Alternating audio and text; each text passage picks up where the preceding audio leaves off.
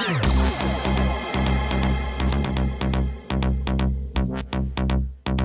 kind of people are we?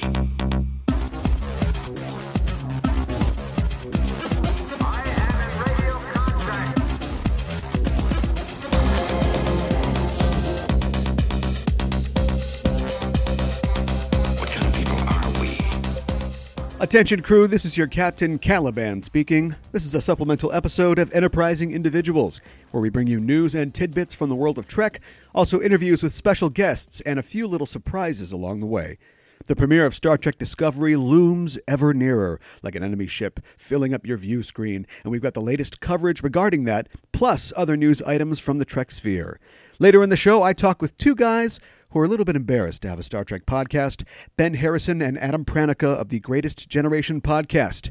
We're all embarrassed. It's a support group of sorts, remaining nerdy men together. So stick around to hear that. And at the end of the episode, I'll talk about this show's plans, W/R/T, the upcoming Star Trek Discovery. We've got a lot to do, so let's get underway. Let's dive into this week's Discoverage. Jason Isaacs, rumpled provocateur and Larry the Cable Guy catchphrase enthusiast, found himself in a bit of hot ractigino recently when he was quoted by the New York Daily News as saying, quote, "I don't mean to sound irreverent when I say I don't care about the diehard Trek fans. I only don't care about them in the sense that I know they're all going to watch anyway. I look forward to having the fun of them being outraged so they can sit up all night and talk about it with each other," end quote. The Daily News. Oh boy. Okay, I can do this. Captain Jerk. By the way, these are all in like 96 point block font. Discovery, with a hyphen between dis and covery, and there's quotes around dis. Cling on to your pearls, nerds. You get the idea. The quote got the attention of Captain Jerk, Captain Kirk himself, with William Shatner tweeting a surprised emoji in response. Not sure who plays that one in the film. Isaacs immediately backtracked, or sidetracked, or doubled down. I don't know. He wrote in response to Shatner's tweet, "Fun facts. Number 1, yours are unfillable boots. I'm going barefoot. Number 2, never mentioned legacies. Number 3, said I didn't care about attracting the diehard fans." All right. And he finally added, "That said, for the few idiots offended enough to tell me, 1, to go F myself, and 2, they'll never watch. Number 1, I'm my top choice. And number 2, I dare you." So I'm going to go ahead and say that Captain Lorca's Star Trek collectible card game stats would probably read Defiance 9, Diplomacy 3, Self-Love 8, and Catchphrase Appropriation 10. Everyone, let's just sit tight for another 30 days. Please? Dude, maintain. The show's just about to come out. At this rate, Rainn Wilson is going to say that he admires Hitler, or Doug Jones is going to rob a convenience store. Although I feel like even though he'd be dressed as a faun and he'd be walking funny, I could still pick him out of a lineup. You know, you can just tell it's Doug Jones in there. On the subject of dirty deeds, the premiere for Discovery has landed itself a TV MA rating, the strongest rating for a broadcast TV show, but don't expect to see Jason Isaacs just yet. Showrunner Aaron Harberts has said the show will cleave to a hard PG-13 rating, citing the fact that it's a show that families should be able to enjoy together. In films, PG-13 means you get one F-word, so if Isaacs really needs something to get done, he can try, "Make it fucking so," but just once, just one time. According to Alex Kurtzman, the second season of Discovery, if we are lucky enough to get one, will focus on the aftermath of the Klingon War, which, through the transitive property, I think confirms that the first season will be a war with the Klingons, which we kind of knew, but now we really know. We've also learned more about the origin of series main character Michael Burnham, Season 2, and specifically what happened to her parents. And if you don't want spoilers, start going la la la la la la for 15 seconds right after I take a breath. They're killed by Klingons when she's a kid, and so she's taken in by Sarek. So it seems clear to me that grown-up Burnham does a bad thing, Chris Isaacs style, and starts a war with the Klingons that Captain Lorca wants to finish, Jason Isaacs style, and it's a bad situation. And as I mentioned on a previous show, it seems like T'Kuvma, the Klingon commander, had a bad childhood too, and he's got a big chip on his shoulder, and nobody wants to back down. Wow, there's a lot of poignant political parallels there, as Trek usually features, so that's good. Just as long as no one starts quoting Shakespeare. Have we not heard the chimes at midnight? Well, a different kind of bell will be ringing soon for two members of the Star Trek family. Adam Nimoy, son of Leonard, and Terry Farrell, a.k.a. Jadzia Dax of DS9, announced this week on Twitter that they're getting married. Married. The two have been dating for some time, apparently, and she accompanied him last year on the media tour for his documentary For the Love of Spock. And the two showed off their chemistry when Adam hosted her panel at Star Trek Las Vegas this summer. Speaking of Mary, I feel like Mary Hart. When did this show become Entertainment Tonight? I haven't been this excited since Nana Visitor and Alexander Siddig got divorced. I kid. They're two big, beautiful nerds. They're great together. And if they're smart, they'll have this guy play at the ceremony.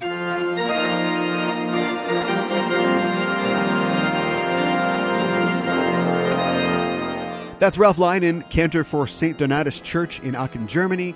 That's Cantor with a K. He's playing a medley of Star Trek themes and score selections, which he was able to play from memory after hearing only once. Okay, calm down, Ralph. It's already impressive. It sounds fantastic, but we know you got a shelf full of Trek DVDs at home. You can hear more of Ralph's impressive work on YouTube. I'll leave a link in the show description. Wow, I would use that power for evil. As soon as the priest started talking about the battle between good and evil.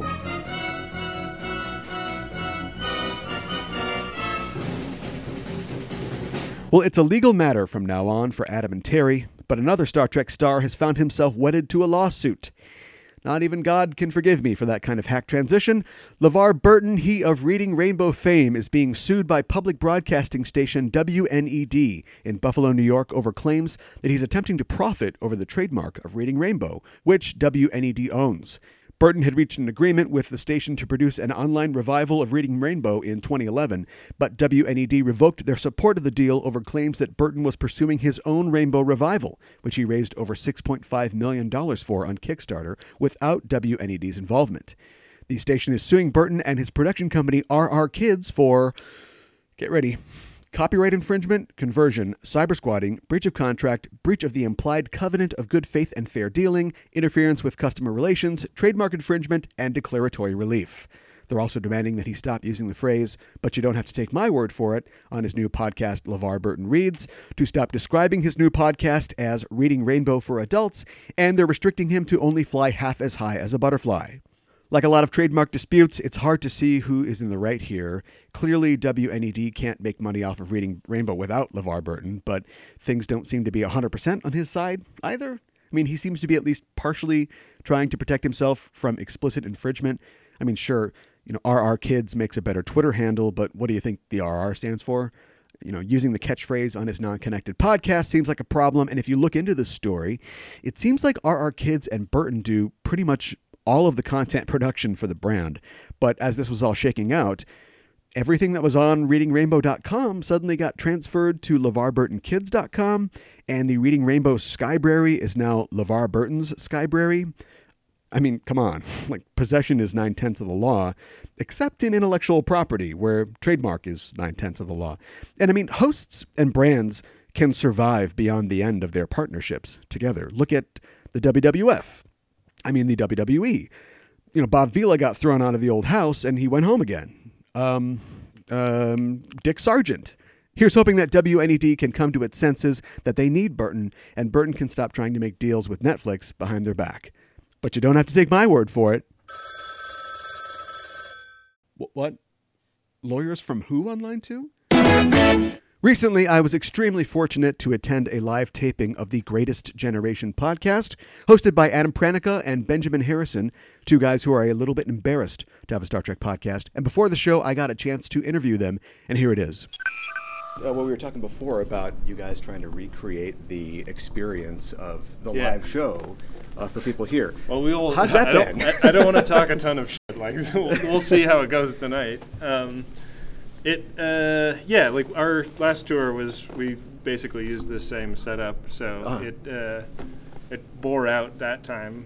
Like, the idea is that we have clips loaded up, and we, because we are reviewing the show, we want to cite our source material. Yeah, right. And so that's why the clips come in, and then we have lots of characters that we've created over the over the series that pop up, and a lot of them have their own theme music and and there's drops and stuff. So the high wire act, though, is like, it's easy to edit a show after the fact and put the drops in just right and just so. So there's like a fair amount of unintentional comedy of like firing a drop a little late or a little early or like or messing it up.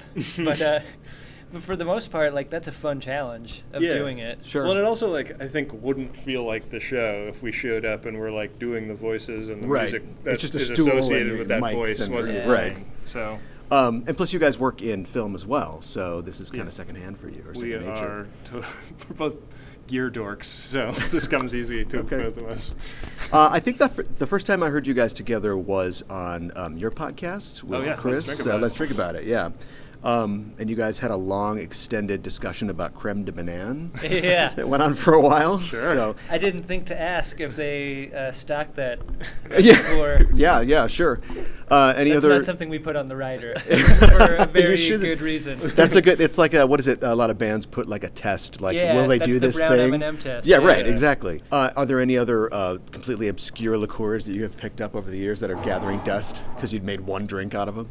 I have one in my closet that is called Elixir Novasalis, and it is I think it's Italian. It's the bitterest shit I've ever tasted. Oh, okay. It is so much more bitter than, people talk about Malort as one of the most hard to drink things. Like, you cannot believe that somebody tasted this and was like, let's put this in a bottle and sell it. What was it called? Elixir Novasalis. I'll give you some when we get to Brooklyn. It sounds like a genus species of some animal. I'm not kidding. Like, you take a taste of it, and like things don't taste right for the rest of the day. Oh. It ruins your mouth. You should brush your teeth and then drink it. It's like a Chinese peppercorn, then. Yeah. Yeah. How did you guys meet? How did you guys get hooked up? We met through a mutual friend of ours named John Roderick. Okay. And we both went to one of his live shows together, and I knew of Ben through one of his video projects with Jesse Thorne that he did called Put This On. Oh. And I was just sort of a fan of his work and recognized him on site at Roderick's show, and I was like, hey man, really like your work on Put This On. And Ben sort of recoiled, because socially I can be very ha. Yeah, the only time until this project that anybody ever recognized me. But we, Roderick, put us together, and he was like, you two are the same guy, you'll be friends. And it was not long before we were, down at the other end of the table from everybody kibitzing and making wisecracks. We were very fast friends, I would say. Yeah. Is that when you guys realized that you both love Star Trek? No, it probably took a year and a half or 2 years later before we ever made jokes about that. Yeah, we were in-person friends, and then we immediately became social media friends, and it was on social media about a year later when I think Ben posted something about it. And then in my, I placed a very big hat on top of his hat to get, so that he would notice my interest and trivia knowledge. And then I don't even know what we were referring to, but we started batting around Star Trek jokes. Yeah. And then it wasn't long after that. Really taking swings for the fences with these Star Trek jokes, sexualizing in ways that we wouldn't ever do on a live podcast. Sure, probably. Of course not. Back when I had 30 Twitter followers and a lot of shame. Your show, The Greatest Generation, is a show with two guys who are a little embarrassed to have a Star Trek podcast, which leads me to ask why, or how did you decide that this was a thing that you had to do, you'd make a podcast out of this? Well, I think that those jokes they felt like something that we could just keep doing forever.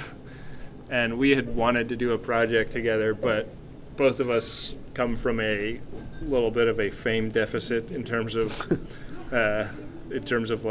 if we start a podcast, nobody's going to care unless we make it about something that people care about. Sure. Both having enough material and expertise on a topic made it feel like the right choice, but also like Adam had to set up a bank account for us the other day and like tell the bank person that it's for a Star Trek podcast, Okay, sure. which is like that is so embarrassing. I'm so glad that wasn't me. This was a mom-age lady that I had to tell. I had to not only explain what a podcast was, but what Right. what a Star Trek podcast might be, and also make the case that this was a bank account that would get use. Yeah, yeah. Don't worry. Were there any other like go no go points for you guys where you realized like we're doing a thing now? This is not just screwing around anymore. I want to be clear, about the beginning of the project, in that I had less than zero expectation that this would get any traction at all. Sure. For a couple of reasons. One, the market saturation of Star Trek podcasts is such that we need two more straight white guys talking about nerd shit. Right. Who cares? Yeah. And so the intention really and honestly was to do a project to see if we could stick to a schedule, to project manage something together on opposite coasts. Yeah. It could have been about anything. Does that come out of your work as producing? Just thinking, we could tackle it like that. Yeah, I mean, if we knew from previous hangs that we had a dynamic that was good for something, maybe podcast. This Kevin Uxbridge improvisation needs a home. Yeah, somewhere. yeah. I mean, I think the first podcast idea we ever talked about was because we've both got long-suffering documentaries that we're working on, and we talked about the idea of a show where we call each other up and check in on documentary progress, but it would have been way too depressing, I think, and people would have cared even less than two cisgendered straight white guys talking about nerd shit. Right. But I think it's interesting that shame was also a core component of that podcast idea true, too. yeah. Shame as a mechanism or as an inspiration to continue working. Yeah.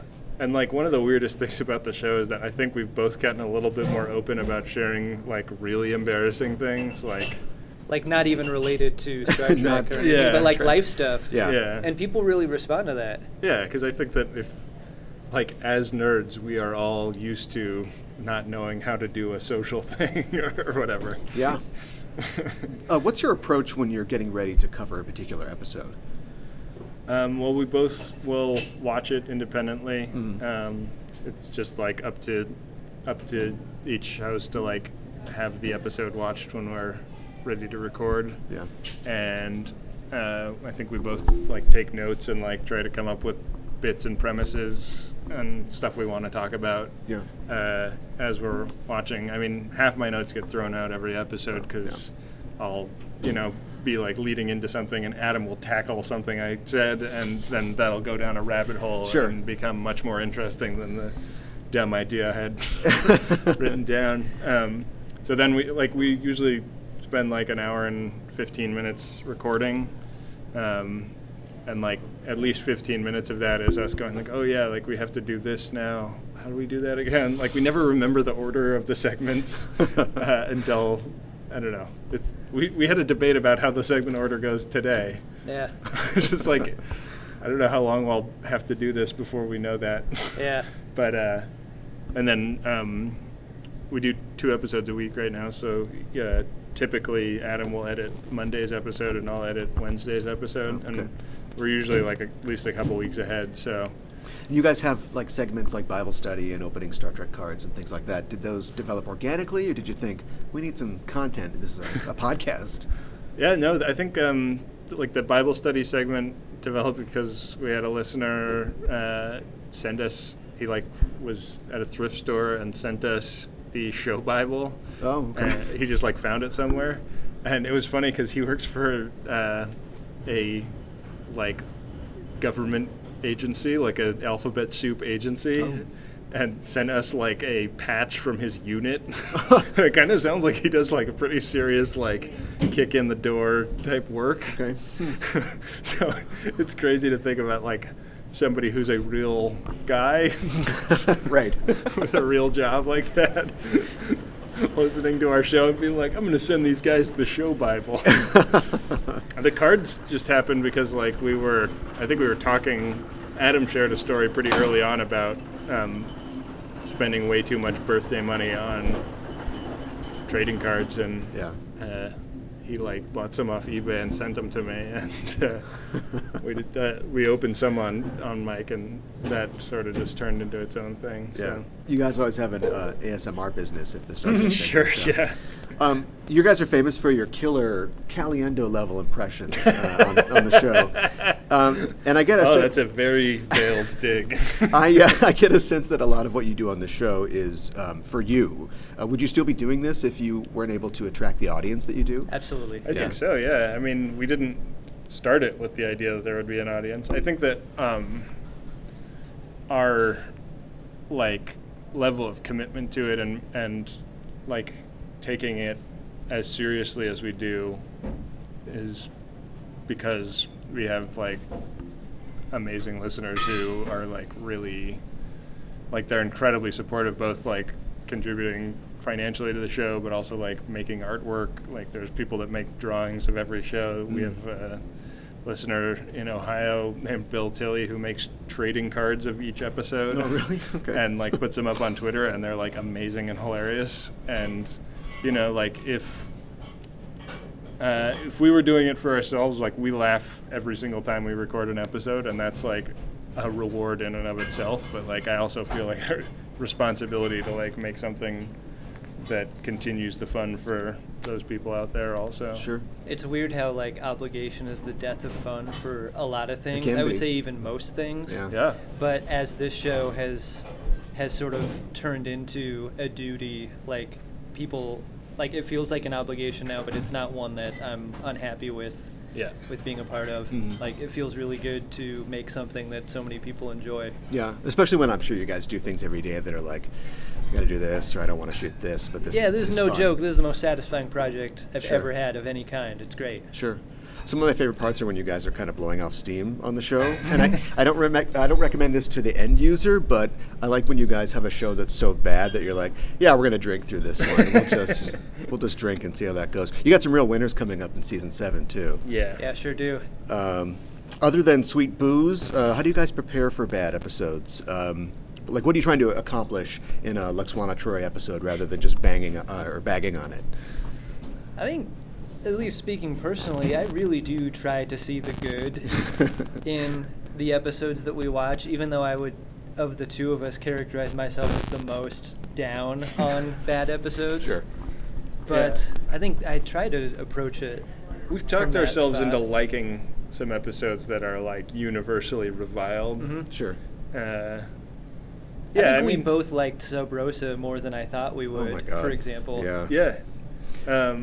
If you look at it, sorry to interrupt you, but if you look at it as not a Star Trek episode, there's maybe like an Outer Limits episode in there or something, but it's not Trek at all. Yeah.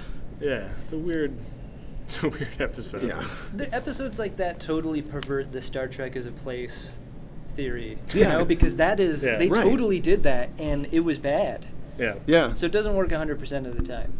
This is your second tour now, right? Second tour. What did First one with the training wheels off. Though. Okay, sure. What'd you learn the first time? We learned that doing it 100% ourselves is folly. Always have a sound man. Yeah. One of our venues did not have a sound man. I mean, I think one of the things we learned the first time was like people actually want to come see this live, which was a totally untested idea. It was like I was going to be in the Northwest, and I was like, hey, like, why don't we try out doing some live shows? And I think we booked 2 50-seat venues and 1 90-seat venue. Okay. And like the shows went really well and were fun to do, and we got great reaction to them. So like when it came time to do this one, like in our we started getting back like what venues we were going to be playing, and it was like, oh, like the smallest venue on this tour is twice as big as the biggest venue on the last tour. Sure. Like when I walked in and saw these chairs, I was like, oh fuck. Yeah. I'm definitely feeling that right now. But you're sold out here, though, right? Yeah. We are sold out Yeah. here. You're looking at a movie for on this tour, First Contact. How is it different to approach a film than it is to approach an episode? I think it's nice because like the story structure of a film kind of lends itself to like breaking it up and like talking about each part in a way that a television episode is less easy to do. Like, we make act breaks on our own show that are like very arbitrary. Right. It's just like, okay, like that bit kind of fizzled and died, and then we started talking about another scene, so I'll put some music in there. Right. We have to plan that ahead for this. So, Okay. We'll see how well we do at that tonight. What have you learned about your fans by seeing them in person? They're incredible. They're super sweet. Like, yeah, like much like the surprise of being able to do a live show and having anyone come out, like it was such a neat surprise to meet people after a show and like and have them all be totally sweet and huggy and like to tell you to your face that like what you do has a value and like helps them get through a bad day or a bad week. Sure. Like that is the ultimate to hear that. Yes. I stopped reading our reviews a long time ago, and so to get that kind of in-person feedback I think is incredible, and like it's a great floaty feeling to hear that every time. What's in the future for the show? You guys going to cover other Trek series? Like DS9? We've committed to doing Deep Space Nine next, and there's other things in the works that we probably can't reveal, but I hope people discover what's next.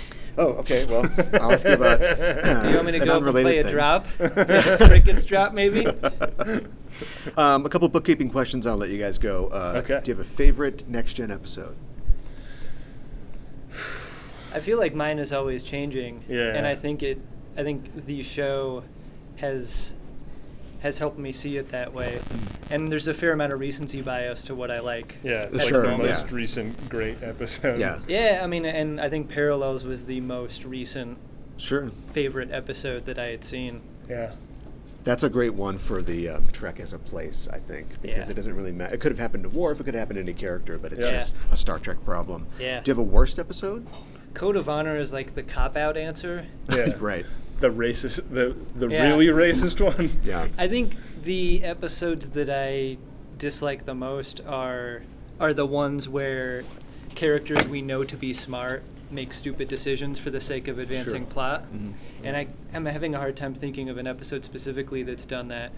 But I know as recently as season 7 it's happened, and I think that is the thing that frustrates me the most, is like you should tell a story that that works with your character's truth. Yeah. And changing the characters to fit your story, I disagree with as a creative person, but I also like it feels like a missed opportunity. Like there's only so many hours of this show that have ever been made. Yeah. And it makes me sad to see one that feels false in that way. And finally, F, Marry, Kill, Ro Laren, Amanda Rogers, or Kamala. Is Amanda Rogers the girl that's Q? She's the true Q. The true Q. And Kamala The, is Nikki Cox. Senator Famke from the Janssen. great state of California. Oh, shit. Oh, wow. Yeah. Man, what phase of her development are we talking about? In her perfect mate development? Perfect mate development. Let's say end phase. Okay, so she's already like locked in on somebody, Sure. not me. Could be you. But she I will be don't wanna locked in. kill any of them. Yeah. That's why it's a Plus, game. I could not kill Amanda Rogers. Well, but in this scenario, maybe you can, and maybe that means you have some kind of advanced power. So maybe killing... If killing Amanda Rogers gives me Q powers, then I definitely kill Amanda She's dead. Rogers. I definitely say that. I think you'd have to marry Famke Yeah. for her perfect matitude, which would then leave who? Ro Laren. Ro Laren. Oh, that's perfect for me. That seems pretty good. Yeah. I'm not going to dispute Adam's logic on that. Well, it's the Greatest Generation Premature Assimilation Tour, starting now, ending in D.C., right, on the 25th? That's right. Yeah. DC. Thanks so much for talking with me today. Good luck on you guys' tour. Thanks for so coming out, much. man. As has been discussed on this program previously, the prime directive of podcasting is Don't send your audience to another podcast, but I'm going to break that sacred law and tell you to check out Greatest Gen at MaximumFun.org. You can also find Ben on Twitter at BenjaminAHR and Adam at @CutForTime, and they often tweet with the hashtag Greatest Gen. Yes, they've had to deal with some confused veterans and their loved ones, but it's mostly worked out now. The show's a lot of fun, and like any good movie, I could just sit here and quote bits from them and their show all day long. But instead, just go give them a listen. Their tour is essentially over by now, but keep an eye out for future tours from them. Their live show was really great and a lot of fun. So yeah, I recommend you check them out on Maximum Fun. The Greatest Generation, and thanks to Adam and Ben. Our top comment this week on social media is from fan and former show guest Alan Gratz. He tweets, quote, "I don't know. I think it's broken. All I hear is the theme song from Rocky. Hashtag getting strong now." End quote. Well, Alan, it's working perfectly. In point of fact, we were testing our live broadcasting feature, which we'll be using on September 24th at 9:30 p.m. Central Time, immediately following the premiere of Star Trek Discovery.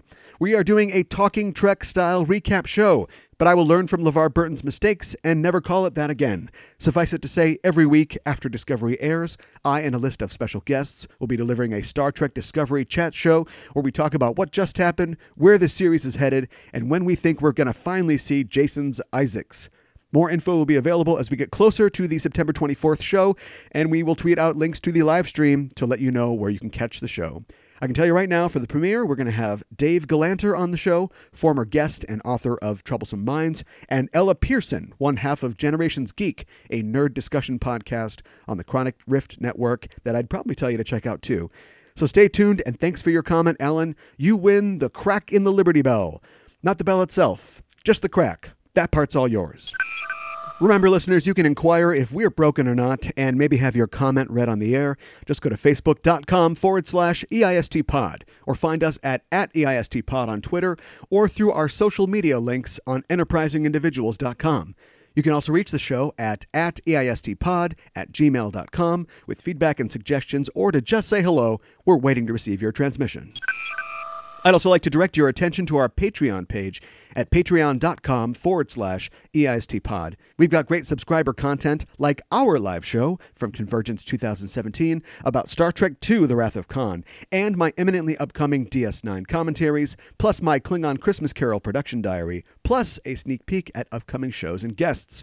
We work hard to bring you an entertaining and informative show every week, and if this was the 24th century where money didn't exist, we would gladly do it merely for the sense of satisfaction. But this is still somehow the 21st century, and everything seems to cost something. So if you enjoy the show and you want to help out, please check out our Patreon. Go to patreon.com/EISTpod. We have many tiers or ranks at which you can contribute with different benefits and prizes you can receive, in addition to knowing that you're contributing to something you love and are part of a larger community. Anything you can contribute would be appreciated and would help keep us flying. Thanks.